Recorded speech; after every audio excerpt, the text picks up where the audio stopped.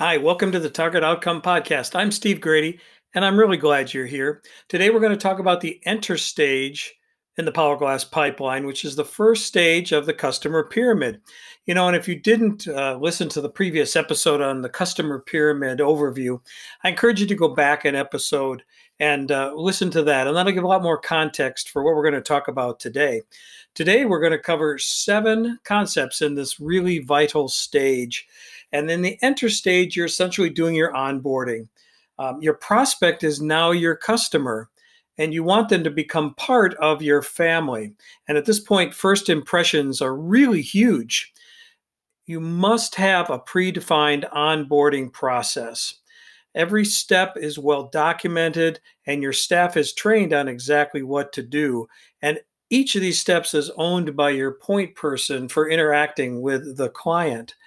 Now, again, what's intriguing here is there's 10 key steps to an onboarding journey. In concept 2 here, we talk about first, set expectations. Talk openly about what can be expected of you and what you expect of your new customer. Onboard in small steps. Don't overwhelm them. Don't go too fast. Pace it because you have the curse of knowledge. You know how your product or service works. You're anxious to get them up and running, but your new customer doesn't really have any idea of necessarily what to expect. They're just starting to understand the value of your product, how it works, and how they're going to use it in their everyday life. So, to that end, you don't not to overwhelm. Step number 3 is giving the right info at the right time. Don't overburden. Again, it's easy to get ahead of yourself and start going down rat holes of, hey, this is so cool, and you're all excited about it. But remember, your new customer has no context. They're a babe in the woods here. So you need to meter out the information at the appropriate time in the appropriate way. Make sure you highlight what's important. A lot of times you need to take a look at the information you're giving. More is not better in a lot of cases. Sometimes less is better. And highlighting what's really key to learn is going to be really important for them to get these early quick wins. Which means if you don't overburden, step number 5 is leave something to discover. You don't want to give it all right up front, because some of it won't make sense unless they learn what's going on in the beginning. Step number 6 is show off your product. Use your own stuff as you demo things, use your videos. If you're using those to onboard, make sure that you're using your own product and that you can see, exactly what's going on and your customer begins to understand. And one of the best ways is step 7. I call it videos, videos, and more videos. It's really the fastest way for people to learn. They can go back, they can learn at their own pace, they can review if a concept didn't make sense. So these support videos are definitely the way. They're easy to do these days. Make sure you have videos of each step of your onboarding process. Step 8 is important, especially if you have new customers, new users of your products or service. They're going to react different than clients, existing clients that are using some of your new products. Your new clients know you, know the lingo, they understand maybe how this new product or service fits with their current portfolio of what they already buy from you. But new users have to be treated a little differently. So you need to really understand who you're talking to and craft your language and the pace of which you introduce things. Because again, your clients are up the knowledge ladder already and your new users aren't. So be sensitive to that. Number 9 is really an important one. You need to focus on experiencing your product or service, not necessarily learning or reading documents about it. Experiential learning is the most powerful thing. And so as you're onboarding, you want to make sure they do things so that they realize step 10, which is quick wins. And you need to plan for at least 3 at a minimum in your onboarding process to build their confidence and see. I work with a lot of software companies. One of the key issues is adoption. If you could start getting those quick wins, they see, they know, they experience it, they did it themselves, it's sticky, they get excited because they're actually using your product or service to do something in their business. So again, step number 10, plan for quick wins. Let's move to concept 3 here today, and that is many of the relationships now are changing as your new customer goes from a prospect to becoming a customer. The nature of their relationship changes in terms of they perceive themselves now as a customer. They've given you money for your product or service.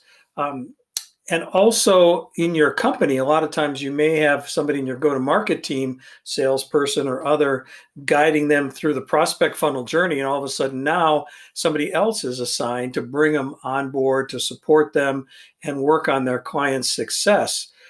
So expectations and responsibilities on both sides, both your customer and your company, are different than they were before.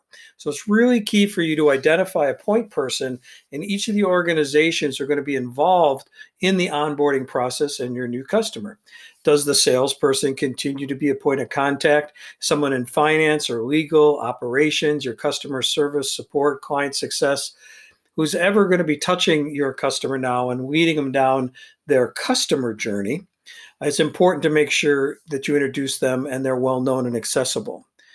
And then you also, if you have an onboarding process lead person that's not the salesperson, make sure you introduce them, that they're going to help coordinate this new onboarding process for your customer. Concept 4, and this is about different emotional states. You are ecstatic about gaining a new customer. Say, woohoo, we got somebody new in the door, and this is going to be a great relationship. But your customer is probably excited about starting. They think they've found a solution to their challenge, and they're hoping that's the case. But they're going through some fear, uncertainty, and doubt at this point. Did I make the right choice? Does buyer's remorse start to creep in? So the relationships are in two very different states. You're just gung ho and it's great to have you here. And they're going, well, I hope so. I'm not quite sure about that. So you need to be sensitive that you can take specific steps to sort of overcome this fear, uncertainty, and doubt. And what you certainly don't want to have is buyer's remorse, where they walk away from you because they just don't feel comfortable in the relationship. And that's why you need to nurture that relationship. So you're developing more know, like, and trust. As a prospect, they decided to trust you enough to buy. But now you have to keep your promises.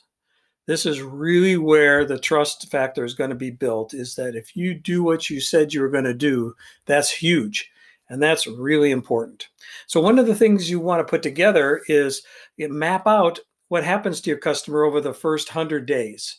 That'll help your customer know you better and like what you're doing for them, and how you're developing trust by keeping your promises.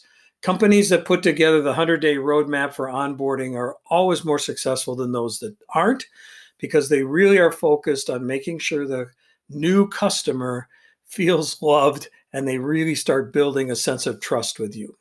Again, you have to have a minimum of 3 quick wins that happen in the first 100 days. A lot of times there's more than that.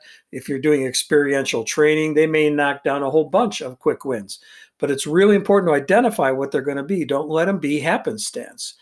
You also want to send out, to keep that relationship going, some small, short, unexpected, personalized messages from different points and people in your organization, and say, hey, it's great to have you a customer. I know I had a client who had their factory floor send messages, say, I'm really enjoying building this new system. It was a computer systems, this new system for you. I'm looking forward to building a lot more. I'm excited that you're part of our family. Those go a long way to really make your new customer feel the love of being in your family. And just remember, you don't have a B2B business. You have a P2P, which is people to people. So however you can connect folks in your organization to your client's organization is really important. And all these steps are key to overcoming buyer's remorse. Now, I want to take a quick pass at what I like to call relationship profiles as concept 5 in today's podcast. As you onboard your new customer, the relationship can develop in 4 different ways, depending on how successfully you engage in this enter stage, and then the subsequent expand and exclusive stages in the golden triangle in the customer pyramid. So imagine, if you will, these are kind of visual, but the first one I call is buy and bolt.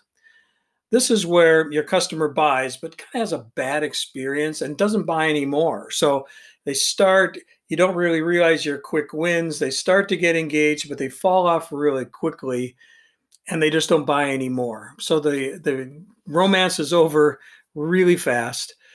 You always need to look at these kind of scenarios and trap them in what happened. Where were the expectations mismatched? Was it due to your poor product or poor service quality or support? These are real important learning lessons, and you do not want to have a lot of buy and bolt customers, or you really have issues with your product service or how you're doing your onboarding. The next one is called the bloom falls off the rose. And this is where the customer buys and they buy again and they get some quick wins and they're starting to grow and you're starting to grow business. But then you aren't able to really construct a consulting style relationship. You can't really turn them into a client. So they turn to someone else, they find a better deal, they look for reasons to leave. It was a good relationship to start. Sometimes this happens after 6 months or maybe a year, and they go off and find something different. So you really weren't able to serve their needs going forward. Again, that's another scenario you don't want to have many of. The next one you do want to have, the third one, is lifetime clients. This is where the customer buys, you get quick wins, you grow your customer with more and more wins, you're able to sell new products and services to them, and you establish a consulting style client relationship. They see you as a trusted advisor, and they come to you first when they have any kinds of needs in your area. And the hope here is to get to 100% wallet share of what you do for them. But there is one more type of relationship, which I call create new territories. This is where you developed a lifetime client relationship, but you're so close to them in a trusted consulting relationship that you're able to help your client find new revenues, whether it's through new business models, new partners, other kinds of revenues accelerators for them. So your revenue curve personally goes kind of up. It flattens a little bit as you get 100% wallet share, but then you find these new territories where then you get another spike in revenues. And that's a great win-win because you're doing something great for your client, but you're also seeing the financial upside of that.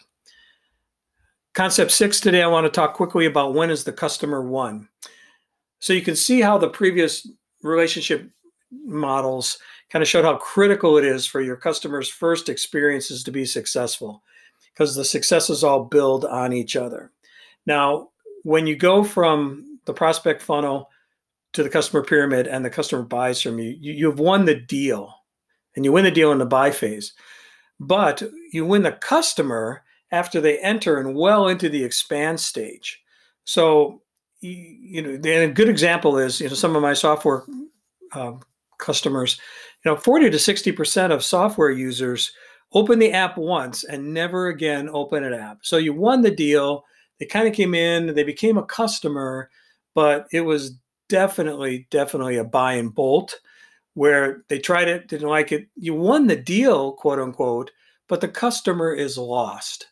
So please make sure that, you ring the bell when you get a new customer. But I'll tell you, that customer's not won. The deal's won, but the customer's not won until they're at least in a healthy, the upside of the bloom falls off the rose, and it's up to you to make sure it keeps going.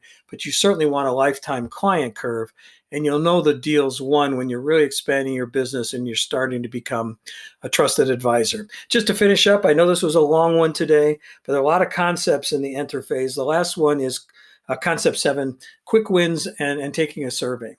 So your customer point person, make sure to note the quick wins in your CRM or however you're documenting your customer's journey. And after the first quick win or two, you want to engage with a how did we do survey. Some people send it out right away, when the deal was done, and they say, how did we do? Well, you're going to get some feedback on your buy process, but you're going to get no feedback on whether you're starting to develop a better relationship, a customer relationship you can turn into a client relationship. So you got to wait just a little while on your how did we do survey where they've actually got some wins and can feed that back to you that they're really liking and seeing how that's going. Your point person will email that survey out, but also should reach out and call to say it's on the way, because you really want to show that you care about your new customer's opinion. You ask them to be truthful and indicate where they weren't delighted, and make sure you follow up on the survey. If they weren't delighted, you let them know that you got it, you heard it, and you can discuss those issues, clarify them, and say, we're going to go ahead and fix those. And these steps in this quick wins survey are vital for building trust. And of course, eventually loyalty. We'll talk down further stages in the customer pyramid. So that's what we had for today. More information's over at targetoutcome.com/powerglass-pipeline. While you're there, make sure to check out how to get your Power Glass Pipeline playbook and the course. The video course that goes along with these podcasts is the Power Glass Pipeline course. So take a look at the information there, and I'll see you in our next episode, which is Expand. See you then.